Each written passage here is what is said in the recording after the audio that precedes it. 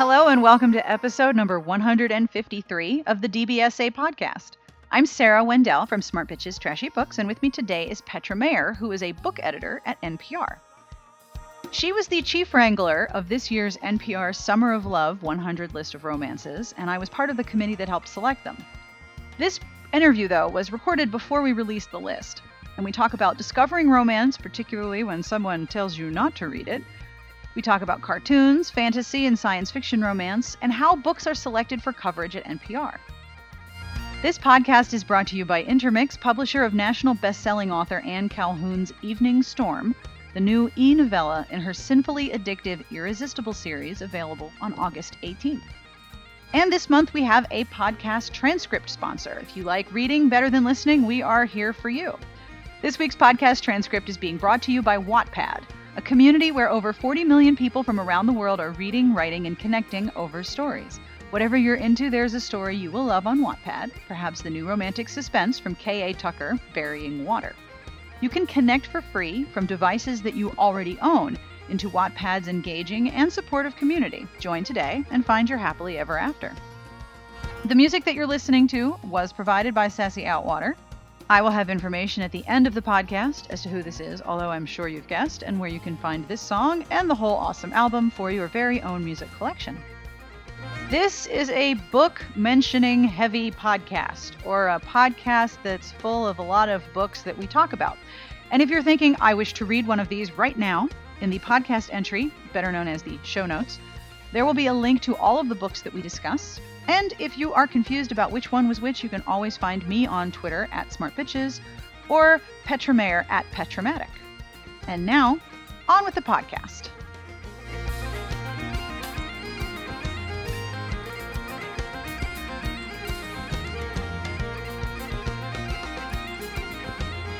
Did this work?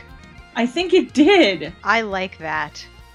I have no idea what went on. It was the most astounding cascade of fuckery, and I blame my supervisor, who's doing nothing but purring. Well, that's what my supervisor is doing. He's also sleeping on top of my cross stitch, so I can't get to it. So would you please, because this is the easy question, introduce yourself and tell the lovely people who might be listening, we hope they're listening, who you are and what you do. Sure. Hi, everyone, all you out there in Romancelandia. I am Petra Mayer. I am an editor at NPR Books. Are you the editor of NPR Books, or are you the master of the website? That frequently gets made. We used to have a position called Books Editor. That is no longer a thing. I am an editor at NPR Books. There's two of us. One who does the tasteful stuff and one who does the fun stuff. You can guess which one I am. Yes! This summer, you are doing the NPR Summer of Love. And I get to be on the selection committee, which is like so fun. Yeah, it is fun. Yes, it's a very long series of conference calls, but they're totally fun. I hope we can actually come up with 100 books. We will. Do not worry. It's not impossible. So how did you come up with the idea of the Summer of Love? You do something every summer, right? We do. And I have to say, I didn't come up with the name Summer of Love. I have to give props to my colleague Beth Novi, who actually thought it up. Yeah, we've done YA, and we've done sci-fi, and we've done thriller, and we've done beach books. And actually last year we did a fun thing called Book Your Trip, which was all travel-related books, like car, horse, foot, balloon, bus, dragon. It was a lot of fun. So this year... Dragon? Yeah, for like sci-fi and fantasy. Dragon! I am suddenly all ears. It's my favorite thing. NPR.org/bookyourtrip. I think it might still be live. Yay! So yeah, this year I'd sort of been agitating for romance for a while because it is a genre, and genre is my thing, and it is worth paying attention to. And I cannot speak for the network as a whole, but I personally am a romance fan. And it's just, it was an idea whose time had come. Well, I mean, all of the people on the Wait, Don't Tell Me blog where they eat things on Wednesday have been passing around romance novels in every picture. Yeah, I don't know what's up with that. They're in Chicago. If I could, I would go up there and give them some new books. Yeah, it's still pretty awesome because you'll see them just randomly reading a romance in the background. I'm all for it. Yeah, me too. So, who introduced you to romance? Have you been a reader for a long time? Oh, yeah. So this is a story I may have told before, but it's... You can kind of blame my mother, who was very anti-romance. Of course, she read murder mysteries, so I give her all the side eye. I love my mom, but I give her all the side eye. So Um, You can't side-eye your mom. Who can yeah, you I can. side-eye? Watch me. Hey, Mom. That was the noise of a side eye happening. So, anyhow, how I actually read my first romance novel was, I'm pretty sure I told you this on the Pop Culture Happy Hour episode, but for people who did not hear that story, I was a teenage drama nerd. I was a props girl because I'm a terrible actor, basically. I was always either a mission doll or a props girl. And one year my high school did Anything Goes, and in Anything Goes, there's a scene where somebody has to read a telegram. And we always pasted funny stuff into the telegram to try to make the actor corpse on stage. And there was a romance novel lying around in the drama club office, and somebody Xeroxed it and pasted it into the telegram to try to make the actor laugh on stage. And I can't remember whether he did or not, but I went, ooh, a romance novel. And I took it home. And it was Madeline Baker. Oh, boy. And I cannot remember the name. I have it upstairs. I do have it upstairs. But it was, one of these echt 80s fuchsia on the cover, clinch cover. Well, it has to be fuchsia if it's the 80s. Right. If it's not the fuchsia, then get the fuck out. A young woman in like colonial, I don't know what, Massachusetts or something, and she falls for an Indian brave, but his people raid her settlement, and she gets carried away and given some incredibly romanticized fake Indian name. And, probably. Her name was like Morning Dew Blossom. It had doves something. Doves, of course. Yeah, I can't remember. White dove, something like that. It might have been White Fawn. I can't remember. Oh, White Fawn. That's extra romantic. And could be completely wrong, so Madeline Baker fans out there, do not yell at me. Because I'm too lazy to go upstairs and get this book and check. So wait, you read that and you were like, wait, there's more of this and I want to read it? It had sex in it, come on. Of course. What am I thinking? I was 13 and it had sex in it. Okay. Like the only other thing the only other place I had been exposed to sex on the page was the year before all my friends had been passing around Valley of the Horses. Which is a good book until you get to the sex. Yes, that's okay until you get there. It's actually a really interesting book if you just skip the sex scenes. But anyhow, so this was like, and also, there was a certain element in it of tweaking my mother because she was reading her Dorothy Sayers and I was like, neener. I've often found that there are two kinds of sort of inheritances. On one hand, you have people who inherit the romance novel because of someone's support, and then you have people who inherit it in spite of somebody else. And it's either one or the other a lot of the time. And I tend to think that it's more common that people inherit it in spite of somebody. I know a lot of people have told me stories like that. Yep. Well, I wasn't supposed to read this, so of course I wanted to read all of it. Mm-hmm. I mean, really, if there was a program to encourage youth literacy, it would be like, I'm sorry, these books are inappropriate for you, and you'd see them all just go. Yeah, basically. I think the other thing that did it too was that I had to visit my grandparents up in Mamaroneck, New York every summer. And so, of course, the first thing I would do would be to raid their bookshelves for things that were naughty. Like they had a book of dirty limericks that I found one summer, and that was glorious, and it was never there again. Aww. They had The Life and Hard Times of Heidi Abramowitz, which was a bad humor book by Joan Rivers, supposedly about a tardy friend of hers. And they had Wifey.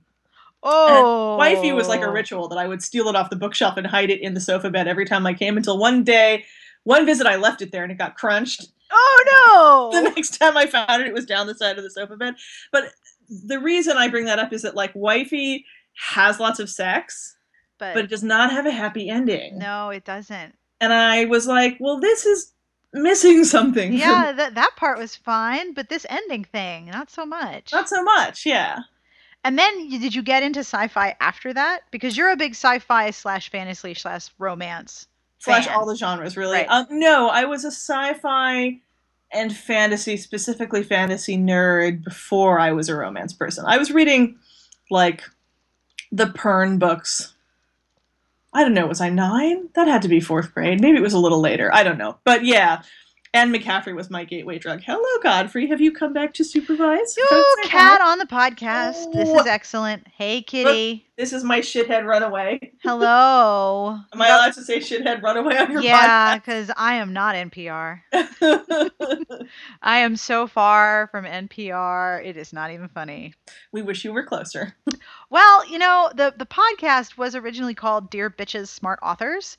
And then I got an email from somebody who works at iTunes, like a human being who works at iTunes, and was like, well, that title isn't appropriate, so you need to change it or we're going to delist it in 3 days. And I was like, you are asking way too much of my naming ability to change the name of this podcast. So I ended up with DBSA, which stands for Dear Bitches and Smart Authors.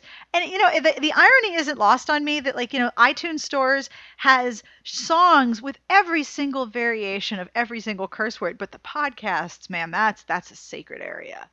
I wonder if it's like Facebook where they only do something if somebody complains. I'm wondering if that's true. But we used to read samples of bad erotic romance. And we were paranoid that they would start flagging us for content. My friends and I read Shayla Black because of you. Oh, many people have. Isn't that book amazing? My very first experience of lol porn. Thanks. Oh, you're very welcome. I mean, even when I describe that book to people, they don't believe me that it's real. We actually my friends and I own a copy, which we pass around. I might even be in my living room. I'm not sure. That's just beautiful. You're an influential woman, Sarah. I'm so happy. So among the books like Pern and Not Wifey and Not So Much Decadence, what are some of your favorite books that you've read that you refuse to part with, along with Madeline Baker? Are we talking romance or just anything? Anything, including romance. Well, I will say that the book that made me a nerd was 1984. Which is one of my favorite books of all time, which you might not expect from a romance and happy ending enthusiast. I was going to say, I don't think that has a happy ending. No, it doesn't. But sorry, the cat's back. That's fine. My father has a really overrated view of my intellect. And his great disappointment in me is that I've never read the Communist Manifesto.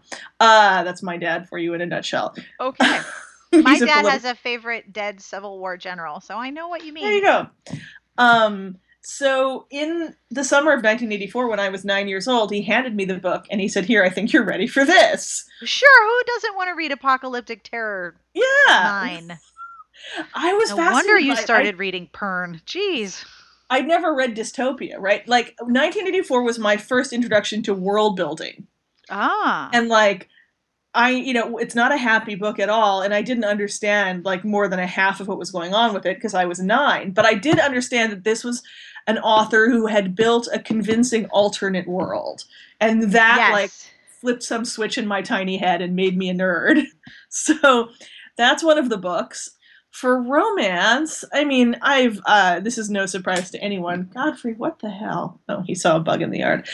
This is no surprise to anybody that I love Loretta Chase more than somewhat. Oh. And in fact, I've just been rereading. I downloaded a bunch of her backlist stuff because there was all this stuff I never knew existed. But I was just rereading Captives of the Night because I like Esmond, and I think he gets a raw deal in Lion's Daughter. and I love the historical detail that she puts into her books. And I also love Courtney Milan. I can't name specifics, but I mean, basically any book of hers that you put in front of me will be my favorite book at that moment. Let's see. Other books that I love and have carried with me. Some of them, I guess these actually do qualify as romances. There's a historical author named Judith Merkel Riley. I don't know if you've heard of her. She passed away a few years ago. She wrote 6 historical novels, I think 6, and they all have really wonderful heroines, interesting historical plots. My favorite one is called The Serpent Garden. It's one of my all-time comfort reads. It's about a Dutch woman living in London during the reign of Henry VIII, and she's a miniaturist. She paints miniature portraits.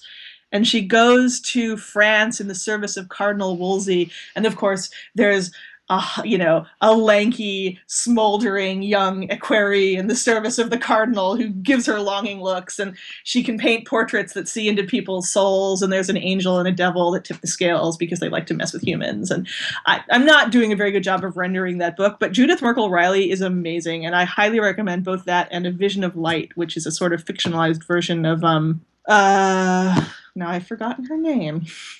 Because that's what's happening to me. Anyways, it's a book about a 14th century mystic. Whoa. Also a romance because she falls in love with a hot monk. She had a new book with Source Books 3 years ago. That was actually, I think she had already passed by that point. If you're talking about the Water Devil. No, the Oracle Glass. No, that was a reprint. That was a reprint? That was a reprint. Oracle. Also, they've reprinted them with ugly covers because the penguin covers are beautiful. Oracle Glass is great. It's about the affair of the poisoners. And it's about a young woman who is an outcast from her relatively wealthy social climbing family. And she's slightly weird looking. And so she paints herself white and hunches over and dresses all in black and pretends she's a 300-year-old fortune teller to fool rich noblemen. As you do. As you do. And she sort of gets caught up peripherally in the affair of the poisoners, which was this big scandal in the French court in the, I think, 17th century. I should know this better. I'm a history major after all. Anyhow, they're really great books. I had to look it up because I was so curious. Vision of Light is about Margaret of Ashbury. Margaret of Ashbury, right, who is fictional, but she is a fictionalized version of it's not Julian of Norwich, it might be it's Marjorie Kemp, a similar sort of 14th century mystic who wrote her own book and was one of the few women whose voices survived from that era. Wow. So, and I'm making them sound really intellectual, but they're just lovely, comforting, friendly. I go back to them at least once every couple of years and just reread the whole set. The Oracle Glass sounds really cool, too. It is also really cool. There's another one called The Master of All Desires. And A Vision of Light has a sequel called In Pursuit of the Green Lion, which is okay. And then there's a third one, which is not quite as good. I've read all of these books way too many times. So when you are thinking, okay, I'm really exhausted, I need a comfort read, you're going to turn to something like Judith Merkel Riley. Oh, yeah. Yeah, and you know what my other secret pleasure is? Do tell. Please share. Mercedes Lackey. Really? Yeah. Tell me more. I had the greatest fangirl moment ever. I just got back from San Diego Comic-Con, which was mostly work. I was reporting on it. And one of in the course of my reporting, I was lucky enough to get to have lunch with G. Willow Wilson. Do you know her? She writes Ms. Marvel. Yes. And she had a great book out a couple years ago called Alif the Unseen. She's an American convert to Islam. She's a really interesting woman. I don't know, I dropped some reference to Magic's Pawn, and her eyes lit up, and suddenly we were dorking. I was at Comic-Con sitting next to a comic creator who I was nearly drooling. I was so excited that I got to talk to her, and we're dorking out about Mercedes Lackey. Mercedes Lackey has, and I do not mean this as an insult, I really, really don't, has all the elements of truly great fan fiction. That's really interesting, and I totally get that that's not an insult. That's actually something I've been thinking a lot about. What is it that readers go for when they want fan fiction? How is it different from published books in other mediums? What is the differences between a book and fan fiction? So I'm really curious why you think she has all the elements of good fanfic. Well, I shouldn't say all the elements, because a good fanfic, I think, either responds to or completes a story in ways that the original creator didn't do.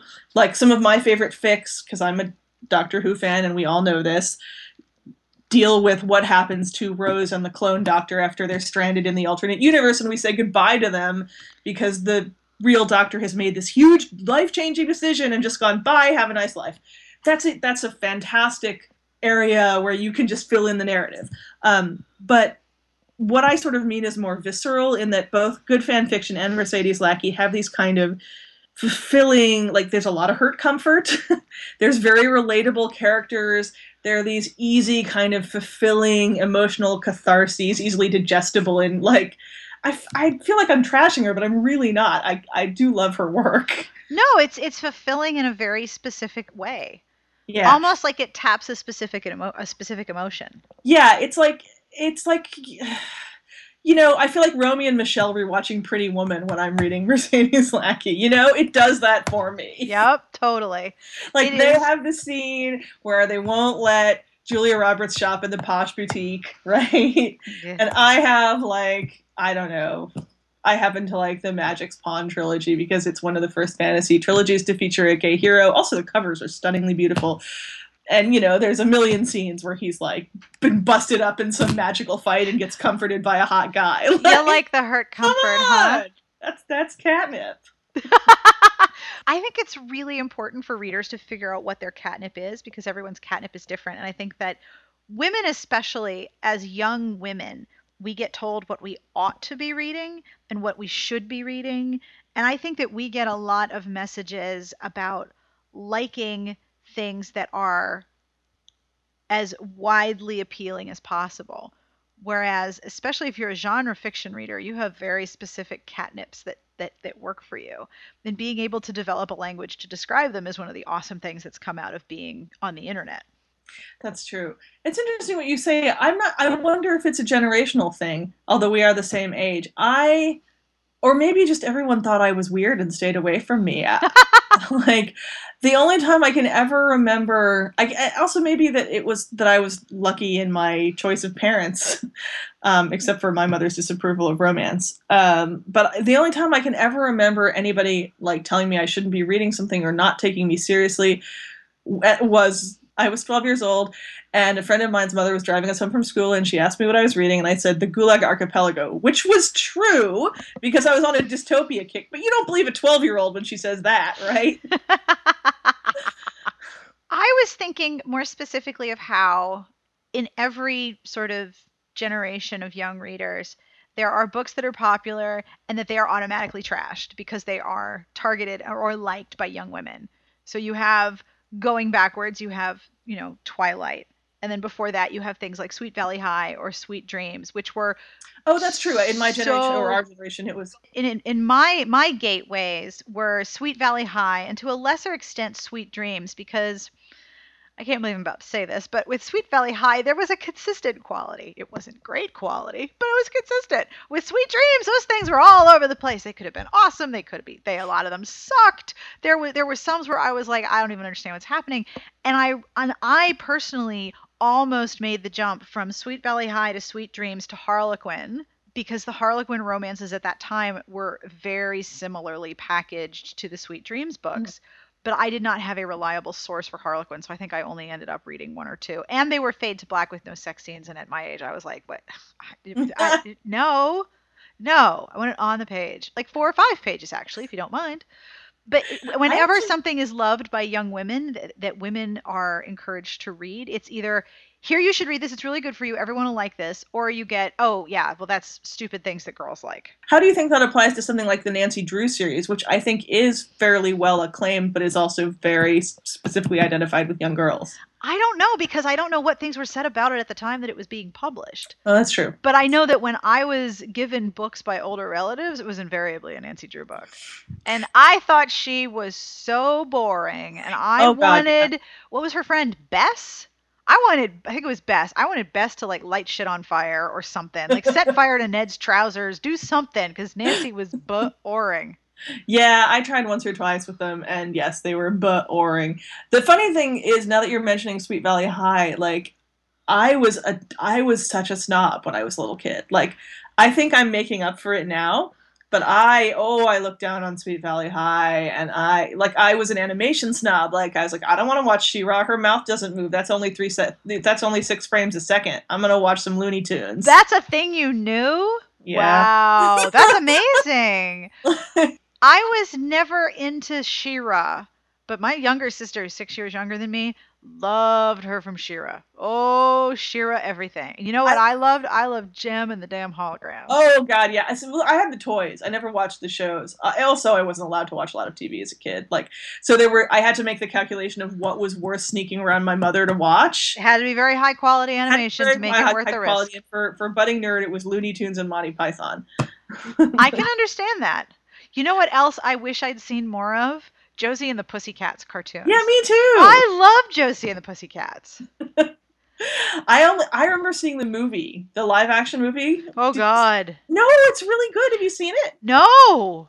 It is actually very fun. It's kind of a sly corporate satire, and seeing Seth Green like as a kind of quasi like Justin Timberlake boy band twerp is You said hilarious. Justin Green, or you said Seth Green, and I am in. I'm in. We'll watch Yeah. this. It's not like Shakespeare, but it's surprisingly good. Oh, I am totally here for this.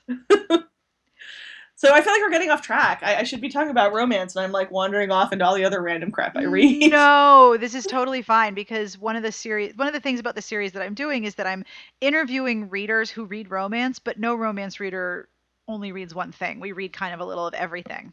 I'm like, I will read medicine bottles if there's nothing else around. Like, Oh, yes. Oh, yes. actually, when I was a kid, I was kind of into that because I thought the medical warnings were like weird and gruesome and interesting. You know what books you might like now that I think about it? Hmm? Have you ever read Carla Kelly? Mm-mm. Carla Kelly now writes inspirationals, and I believe that they are mostly Mormon. But she used to write regencies, like the old style regencies, like the little Oh. slender ones where there was like hot, sexy hand holding and maybe one kiss. But her regencies are almost always, I think they're ideal for nerdy readers like you and me Mhm. because they take place during different wars. They are almost always between people of different classes, and they're not necessarily all noblemen or entitled lords. That sounds great. Actually, I wanted to ask you for recommendations because I'm Yes. suddenly feeling that I need to read contemporary. Oh, okay. And I want it to be Pete, get your damn tail off the keyboard. Oh, my I don't want supervisor cat has butt. returned. No, hello. I'm currently rereading Bet Me, which I quite enjoy, but I feel like there have to be more things in the world than Bet Me. Oh, yes. I read Courtney Milan's the first Cyclone series book. I really liked it. I need my contemporaries to be believable. Like no Navy SEALs, no cowboys, like beta heroes. Oh, yes. Okay. You will like Shannon Stacy's Kowalski series, starting with Exclusively Yours.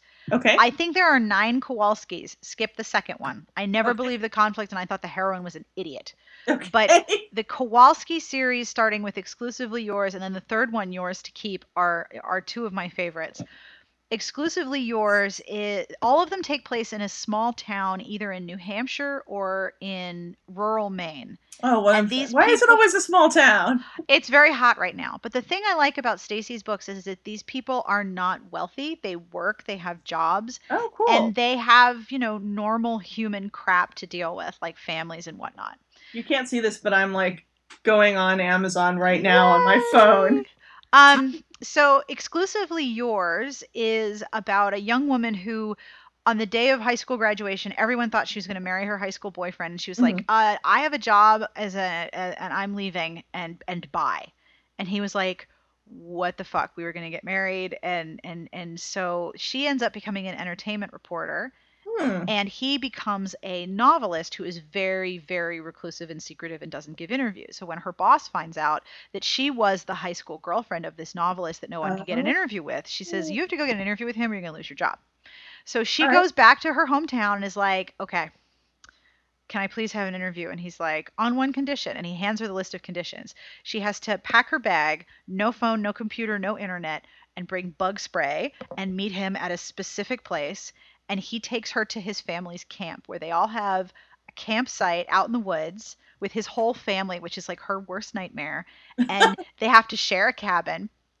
And his sister hates her. Like she's super pissed that this girl broke her brother's heart, and they sort of work out their problems in this Hmm. campsite. So it's both sort of super forced proximity, but it's also really funny. And one of the reasons that she left was she was like, I wanted to do something other than be Mrs. whatever his name was. Mhm. I wanted to do something other than be so and so's wife. And and I just and bought it. It was $4 for yeah, Kindle. and So nobody understands. sold. The third one, Yours to Keep, I also loved, and the families are all sort of related. There's cousins and stuff, but Yours to Keep, the heroine runs a landscaping business, runs her own business, and has Mhm. told her mother, who doesn't live nearby, that she has a boyfriend, and it's this guy. I think his name is Sean, and he's currently deployed. And so she's made up this whole relationship with this person who exists, Ah, but is not in a relationship with her. So when he comes back, she's like, listen, my mom's coming to visit, so I need you to pretend to be my boyfriend for like a couple weeks. And he's like, oh, the old pretend boyfriend gambit. okay. But what works about it is that the mother is onto them almost immediately, and she's just like, I'm just going to watch this because this is hilarious. Like, these people don't even know each other. This is great. And they're so funny, but also super touching. And they have good family relationships. Like, there's a strong mother figure. There are good parents. These are just genuinely decent human beings. I like that because the one flaw, I mean, I'm enjoying Bet Me. I've read it a bunch. Toxic but family. Jesus, I'm tired of like the toxic mother who's just, you're fat, get a man, you're fat, get a man, you're fat, get a man. Yep. Ugh. Having supportive parents makes for a really, more... really lovely story. Another recommendation for you. Let me pull up my contemporary romance recs. Okay. If you have a file. What? Have you read Marjorie Liu? That's a great face. I wish I could take a picture of that. No, I read Marie Lu. No, different. I did not care for her. Marjorie Liu wrote a long, long time ago in a publishing era far away. There was a house called Dorchester who did all the rad shit. Marjorie was a Dorchester author. They took all these risks, but she wrote a series, or might still be writing it, called Dirk and Steele, which was a paranormal detective agency series. Oh, that sounds fun. But I do love Mel Jean Brooke. Oh, you would probably like Marjorie Liu. She's very heavily influenced by Asian mythology and also by general ass kicking. She also writes for Marvel. She has a new comic out called Huntress, I think, or Monstrous, but it's not Marvel and it's not DC. It's Image. If it's not Marvel and it's not DC and it's really good, it's Image. Yeah, probably, it's Image. Right it's now, coming out right now. And she also wrote several of the X-Men series, and then she wrote Black Widow for Marvel. She wrote some of the Black Widow comics. That sounds interesting. But she is a really good blend of world building and ass kicking. Okay, Marjorie Liu. How do you spell the last name? Liu. Liu. Oh, one more contemporary recommendation before I forget. You would probably really like Julie James. Okay. Just as funny as Jennifer Cruzy, but one of the things I love about her heroes and heroines is that they are extremely competent. Ooh, I like that. Like, this is all kinds of competence porn, because the first one I think that you would really like is Something About You, and then they go on from there. Something About You. Something About You. Yeah. There's Something About You, A Lot Like Love. It's the FBI U.S. Attorney series. Oh, right. And okay. I'm not that much into like sort of cop law enforcement things, but I'll give it a try. It's not so much law enforcement as it is the investigation part. But that's kind of cool. Like I think it's Something About You. The meet cute, so to speak, is that the heroine is trying to sleep in a hotel room and the people next door are banging. And she realizes that she can't sleep. She's like, fine, whatever. And then she hears something and realizes that something has gone horribly wrong, and ends up finding out that next door a very high-priced prostitute was murdered, and she heard the whole thing. But the person with whom she has to work is she's an assistant U.S. attorney. He's with the FBI, and they were part of a case, and he thinks that she sold him out on a case years ago, and he was so disgraced he had to transfer, and is slowly working his way back into Chicago. All right, I just bought it. They're awesome. They are so great. And then there's A Lot Like Love, and About That Night, and Love Irresistibly, and It Happened One Wedding. I love that you have these all memorized. No, I'm looking at them in the screen. No. In Sarah's brain, that's when I can read a resource. In Sarah's brain, there's Something About You, which is the low-cut pink dress where his hand is like 6 inches above her butt. A Lot Like Love is a purple dress. About That Night, they're wearing suits. It's not really that exciting. And then Love Irresistibly is the one that has the bandage dress, which was like super hot and very red. Ooh. I was actually doing a podcast interview with Julie James, and my brain is so bad at titles that I was like, no, the one of yours with the red dress, not the pink. And she's like, oh, that one, which is like, As a pseudo journalist, that's just embarrassing. One But, of your books with the red dress. as long as you remember it. Yeah. But the thing about her characters is that, especially the heroines, I really appreciate this about them. They have worked really hard to get where they are professionally, and they like their jobs. And Ooh, they're I good love. at their jobs. Like, they are competent and smart, and they like what they do. One of them owns a wine store, and her brother is the Twitter terrorist who is a computer programmer, and he was like one of those startup child geniuses Mhm. and was like a technology darling. And his girlfriend broke up with him and posted pictures of herself with a new guy on Twitter. And he was drunk in Mexico, and Oh dear. he set up an attack and took down Twitter. And then passed out for like 2 days. Hi, Kitty, because he This was is the drunk third and one. miserable, and this is how he handles his misery. So he comes to, and there's like a warrant out for his arrest. The Mexican authorities are preparing to extradite him because he had took down Twitter, and he went to jail. He went to prison for it, and his sister cuts a deal with the FBI to help them catch a particularly egregious dude in exchange for lowering her brother's sentence.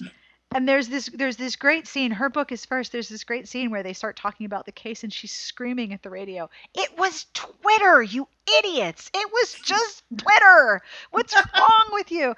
And so those two have a great pair of books, because once he's out, he has a bracelet to track him, Mhm. and he has to stay within a certain perimeter, and he can only go out so much. So he saves all of his going out so that he can run down the Chicago lakefront as far as he is allowed to go, stop and run back, and meanwhile has everything else in his life delivered because he doesn't want to leave his house. And I'm like, dude, I know that feel. Sounds like a romance hero to me. Totally. So you would really like those just Okay. because all of the characters are really smart and competent and funny. That sounds great. I'm down with competency porn. I love competence porn. Hi, I, kitty. I'm having a lot of editorial interference. You have a lot of feline commentary. What's up with that? I have 3 cats, You and they're do. all young and rambunctious. And Are they and I all related? They look similar. no, they're not. They're all shelter mutts. But I was away at Comic-Con, and so now they're like, "Mommy!" How was Comic-Con? What did you do while you were there? I worked, and then I worked some more. Wait, does NPR have like a booth at Comic-Con? Oh God, I wish. No, I was there. I mean, I was there to report some stories. I actually did a really interesting. I spent a day with Nicole Perlman, who's a screenwriter. She's the first woman to get a screenwriting credit on a Marvel Studios movie. She co-wrote Guardians of the Galaxy. Cool. Yeah, she's incredibly cool. I really enjoyed talking to her, and it was interesting because like this Guardians of the Galaxy was last year, so technically I should have done this story last year. So I was looking for a way to kind of take it to take the next step. And then she told me that she was writing she's doing the Captain Marvel movie, which yeah, but her most immediate project, she's writing a Gamora comic book. What? Yeah, it's a limited series, and it's coming out sometime this year. I forget what, but what was cool about it was that she needed to learn how to transition from screenwriting to comic scripting because they're kind of two different languages. And so what she was doing at Comic-Con was just going around and talking to all these women in the industry about like what the differences were between the different kinds of writing. So I got this really like she was talking to Kelly Sue DeConnick, and we had lunch with Willow Wilson, and we had this lovely exchange with Noelle Stevenson like right before she won an Eisner for Lumberjanes. And so it just ended up being this really cool piece about sort of, I mean, yes, we all know it's not news that women get all kinds of shit in the world of comics and fandom, but it was like a little look at this network of professional women who are incredibly good at what they do, kind of advising and supporting each other. Yep. So it made me super happy. Plus, I got to fangirl at G. Willow Wilson. Well, what could possibly go wrong with that? That sounds like a really fun story. I will send you a link to it. It aired Yes, on please. Sunday. Then I had what was not fun was having to be up until 3 a.m. to file it because of computer problems. Oh, dude, that's the worst. That is just the worst. Sitting there like, so this is how the radio sausage gets made. When we are filing remotely, and you're in a hotel room and you're tracking or whatever, you have to sort of make your own sound booth. So what we always do is we pulled the quilt over our heads. No. So there I was, kneeling on the side of the bed with my computer on the bed and all the recording gear in there with me, and the stifling quilt was over my head, like at 3 a.m, trying to do the very professional yet perky NPR voice. Oh my God. I wanted to die. So what does the quilt do? Does it muffle background noise? It stops the sound from outside getting in, and it creates a kind of, it's not ideal, but it creates a very flat, neutral kind of background. So if you're in a hotel room where there's climate control or somebody in the next room or traffic noise, that's kind of the way to do it. It gets rid of all that. It's a baffle. It's like soundproofing. So you shouldn't record in the bathroom because that's a hard surface. Bathrooms are really echoey. It would echo. Yeah. And you don't want to go under a hotel bed. That would just be gross. Not under the bed, but like just under the quilt. Yeah, you put the quilt over your head. Wow. I had no idea. There you go. Trick of the trade. Any other tricks you want to share? Because I'm wearing a gaming headset from Amazon that cost me $22. And that's how I record my high-tech podcast. No. I mean, that apart from that, that's the one really weird one, is putting the quilt over your head. The one I was surprised was how many people will say to smile when you're recording because it comes through in your voice. Yeah, it does. Well, the thing that I tell everybody, because I get a lot, I coach people a lot on, when I record their tracks for a story or their commentaries or whatever, or guests that we're interviewing. And I run across the problem a lot that people sound like they think NPR should sound. Yes, the NPR has a very specific sound, but it's hard to imitate. And it sounds much different inside your head than outside. Yes. So what I always tell people is the more you sound like a complete wingnut, the better it comes across. Because when I do it, I'm listening to my voice inside my head and going, "You are a parody." And then I listen back to it and go, that's about right. Yep. So the more energy and the more enthusiasm you have in your voice, the more interesting it is to listen to. Exactly. Well, I've often found when I interview people that the really good interviews are with people who are super passionate about whatever they're talking about. Super passionate and able to break it down for a general audience. Yes. I've discovered that scientists may be super passionate about... I was a hard news producer for 10 years before I was a books review editor, so... Do you like books better? I get paid to do what I would do anyways. Yes! Tell me. Is that not the greatest thing? Like, you wake up sometimes and you're like, still my life, right? Okay. Yeah. I do sometimes have that feeling. I used to live in the Czech Republic. I used to live in Prague and work for Radio Free Europe, and I would walk home over the Charles Bridge, and I'd go, fuck, I live here! And I kind of sometimes have the same feeling now. Oh, dude. Living in Prague must have been amazing. I loved it. It is a really beautiful city. Don't they need a books editor in Prague for NPR? Yeah, if I spoke Czech, maybe. No, I don't want to leave. I like what I'm doing. You know? Do have a really nice office building now. Yes, it's like a spaceship, and it still has that new building smell. Even though it's 2 years old at this point, it's still... Well, the old building was kind of moldy, so... I miss the old building in a weird way. Like, I feel like I grew up there. So, because I've worked in NPR. What kind of books do you have to read for NPR Books? Do you have to read what's sent to you? Do you guys develop a list, or do you get to choose a lot of the things that you cover? Oh, that's a good question. How does the NPR book sausage get made? It's a mix of things, because we review so much stuff that I cannot possibly read it all myself. I also have a counterpart in New York who handles a lot of the literary fiction, but it's a mix. I have a solid group of reviewers whose taste I really respect, and when they come to me and they say, Petra, I want to review this, this, and this, I discuss it with my co-editor in New York, and I usually say yes, because they are bringing things to the table that I haven't had a chance to see. And then, of course, we go through all the catalogs. My colleague and I, Rose Friedman up in New York, we kill a lot of time on Edelweiss, which is the online catalog site.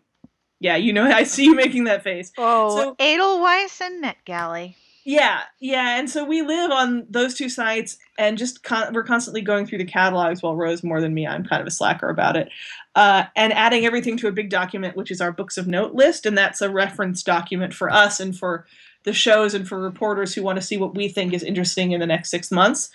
So I will find things on catalogs that I think are interesting and assign them.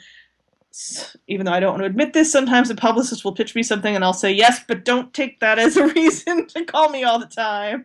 You know what? I completely understand. I have the same experience. I find that the publicists that I work best with are the ones that know what's appropriate for NPR and what my particular tastes are. I am somehow on a list for a publisher that I believe that this list is, it has a woman on the cover, send it to Sarah. I will get the weirdest shit. Like at one point I got hardcovers of Benazir Bhutto's biography, not a romance, not a happy ending. No. But it had a woman on the cover, so I got a copy. I get a lot of stuff because I'm still on people's lists as having been a producer at Weekend All Things Considered, which I was for 10 years. I remember because you organized an interview for me and yes, Candy and Robin Roberts. Yes, and I made her read, I forget what we made her read. Bet Me. Was it Bet Me? And you know, she emailed me and she said, that was really great. Can I have more? And I was Our work here is done! Yes! Do the dance of joy. Yeah, so anyways, that was a totally incoherent answer, but the condensed version is, it's a mixture of things that I think we should cover that I glean from diligent catalog reading and going to trade shows like Book Expo. Mm-hmm. Book Expo is a great discovery tool for me because not only can I see what publicists want me to see, I can see what the marketers think is important, and I can see what the fans are lining up for. Yep. You ever get to talk to editors? Not as much, no. We run into them at parties sometimes. Are you coming to RWA? For half a day. I'm interviewing Beverly Jenkins. Yay! One thing that Jane from Dear Author told me that is very true is that often you get really great recommendations from the editors because they're the ones that acquire the book. So they're the ones who actually purchase it to work on it and then have to explain it to sales and marketing. And sometimes sales and marketing is like, words, what? Huh? And then you talk to the editor and they're like, oh my God, I'm so excited about this book. This book is amazing. Like there was one book that Shauna Summers, who's an editor, acquired called A Lady Awakened by Cecilia Grant. And this book rocked my world. If you like historicals. I feel like I read that. This is the one about the woman whose husband is a drunk idiot and he dies. And she finds out that the heir to the estate is a horrible human being who raped kitchen maids and got them pregnant and then ran off. I'm looking on my Kindle right now because I feel like I read that. It's a green cover with a woman sort of lying back and she has red hair and it's sort of flowing off the bed. But the servants basically say, look, if this guy inherits... There it is. It's the Blackshear family series. Of course. I read like all of those. Yeah. So Sean is explaining this book to Jane and Jane's like, oh my God, I want to read this. Then she tells me and I'm like, oh my God, I want to read this. And she's like, I really get better recommendations sometimes from the editors because they're the ones who get excited about the book first. But they don't ever talk to the outside world. That's sales and marketing's job. Yeah. And we don't run into them sort of... I very occasionally run into editors at parties, but it's very rare. And I've also noticed that publishers, forgive me, are not very good at organizing and communicating what's coming out at a given time. Like that work is still on me. If I can find a specific catalog, that's great. But there's still no one cohesive place where they put all of the things that are coming out in a specific genre in a specific month. Yeah, I rely on sort of outside, like Locus Magazine or IO9 for my sci-fi. Like they do really great upcoming, like what you need to pay attention to this month. The only problem for me is that I'm planning 6 months ahead. So yes. I do rely very extensively on publicists for that, and they're pretty good because they know me and they know what I want, and they can tell me, okay, in September I have these 3 books that you'll be interested in, and generally I am. Yep. So. I have started having to keep a reading list of what is on my Kindle and when it is coming out and when I'm going to read it, because I would look at it and be like, books, I don't know what to read right now. What the hell? Yeah, I need to start doing something like that. I'm incredibly disorganized. This is a major flaw I find. I read so much, I cannot remember what I'm reading. One point, I have an Instagram account and a Tumblr, and at one point I was using those just to take pictures of everything I read so that I could have a visual reference. And a date stamp. And even then it got overwhelming. Now I can look at my Kindle, but that doesn't, I have a lot of paper ARCs that I read, or half the time, like, I should be reading new books, and I'm like, hey, here's an incredibly hefty 8-book fantasy series from the mid-90s that's very female-centric that I didn't read that I should read. Even Yep. though that would be Kate Elliott's Crown of Stars, by the way. Not something that you should try to read all at once. Some of those books are like 800 pages, but very worthwhile. Did you get any information or an arc of Sorcerer to the Crown by Zen Cho? I was just thinking of her. I have that. It's on our list, and I actually met her editor at Comic Con. No way, really? Yeah, I met her and her editor at Comic Con. I didn't have a chance to speak to them because we were just running around doing all kinds of other stuff. But it looks really interesting. I got an arc and nearly fell out of my chair because I was so excited.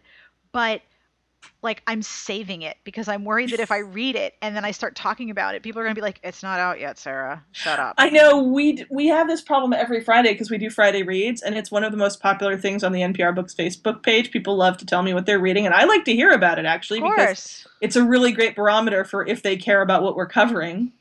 And it's nice to have back and forth because there'll always be somebody who's reading some random obscure thing that I thought I was the only person that liked. Like, I started calling it ARC privilege. Like, I can't flaunt my ARC privilege because inevitably I'm reading something that isn't going to come out for 6 months and people are mad at me. So one last question. Yeah. Is there one book other than N.K. Jemisin or Kate Elliott? Is there a book or a series that you wish more people knew about? A book or a series that I wish more people knew about. Can I say like half of one series and half of another? Totally. I don't have hard and fast rules. This is the internet. So there are 2 series that I think don't get enough. Well, first of all, Cage Baker. Do you know Cage Baker? She also passed a few years ago. She was a sci-fi writer based in California who wrote a series of books about a mysterious. They were called the company novels because they were about a mysterious company that had mastered time travel and had also mastered a kind of immortality technology and had created a series of essentially cyborgs that they implanted in the deep past to live forward through history, preserving things that history thought were lost.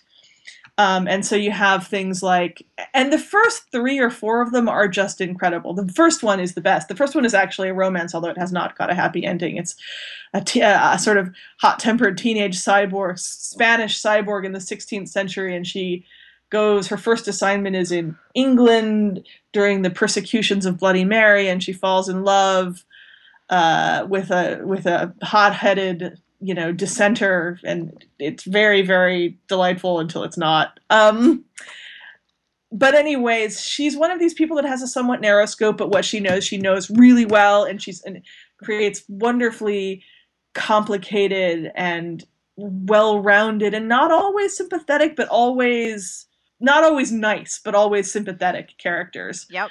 And it's the same set of characters because they're traveling forward through history. So that's, the same set of characters in wildly different settings. And you can see she has a great short story where one of her cyborgs has to solve a mystery set on the William Randolph Hearst estate during the 1920s. And it's all like, William Randolph Hearst hiding liquor bottles from from Marion Davies and silent movie in-jokes and stuff like that, which I love because I love silent movies more than anything. So anyhow, Cage Baker's company series, and that, but only the first 3 or 4 books, because after that it kind of goes off the rails. And then, so everybody knows Lois McMaster Bujold because she wrote, the Vorkosigan saga, and some people know The Staring Knife, which is a romance. And I quite like it. But she wrote a book. It's actually 3 books, but the first, I can't remember all the titles. The first one's called The Curse of Chalion, and they're classic high fantasy. And what I like about them is particularly the second one, the heroine is the tragic queen from the first book who's kind of this washed out, middle-aged, everybody overlooks her figure. And she gets this lovely arc in the second book and like kicks ass and finds love. Awesome. Yeah, so The Curse of Chalion by Lois McMaster Bujold. That's all right. I like this. Yeah, I forget what the second one's called, unfortunately. That's okay. I have the internet. I can look it up. This is web. It's worldwide. Yeah, when I think about books that, like, when I want to force books on people, those are usually the ones. Like, I don't think I need to pimp Naomi Novik's Timur series because everybody knows those. Those are the other books that I give everyone when I want to give someone a book. Those are amazing. But I don't think they're like undiscovered. No, I think enough people have heard of those. And Jacqueline Carey. God, I love Jacqueline Carey. You want to talk about like pure crack? The first Crucial's Dart and the first series. Oh my lord, I love those books. Did you see the absolute squeeful guest review we had for that book about a month ago? No, I had a guest reviewer, Betty, who was like, "I love this book. I love this book so many ways. I'm going to tell you all about them." The writing is hilarious in those books. I always fixate upon the fact that she hasn't figured out that the word betimes doesn't mean sometimes. It means early. But in terms of world building, they're wonderful, and I kind of love the inversion that like here's an ass kicking heroine who saves the world by getting her ass kicked repeatedly. Yeah, it subverts a lot of things. And I love the vision of Europe without Christianity. I think it's really interesting. It's a major thing to take out and build a world too. Yeah, like it changes every significant piece of European bedrock. I could just talk about books I like and cats I like forever and ever and ever and ever and ever. It's Sorry, a good thing it's your job. Hi, Kitty. This is Godfrey. Hi, Godfrey. Mom, you're home. Yeah, he's glad that Mom is home. You're home. I'm gonna sit in bed.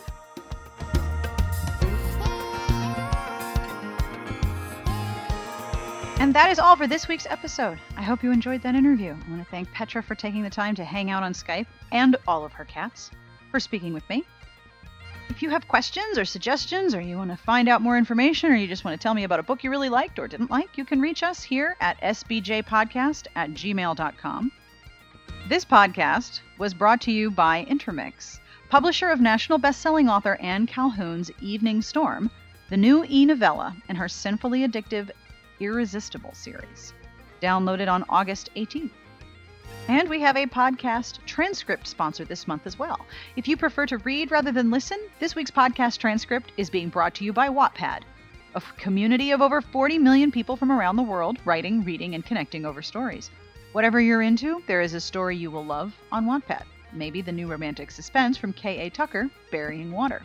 You can connect from free from devices that you already own into Wattpad's engaging and supportive community.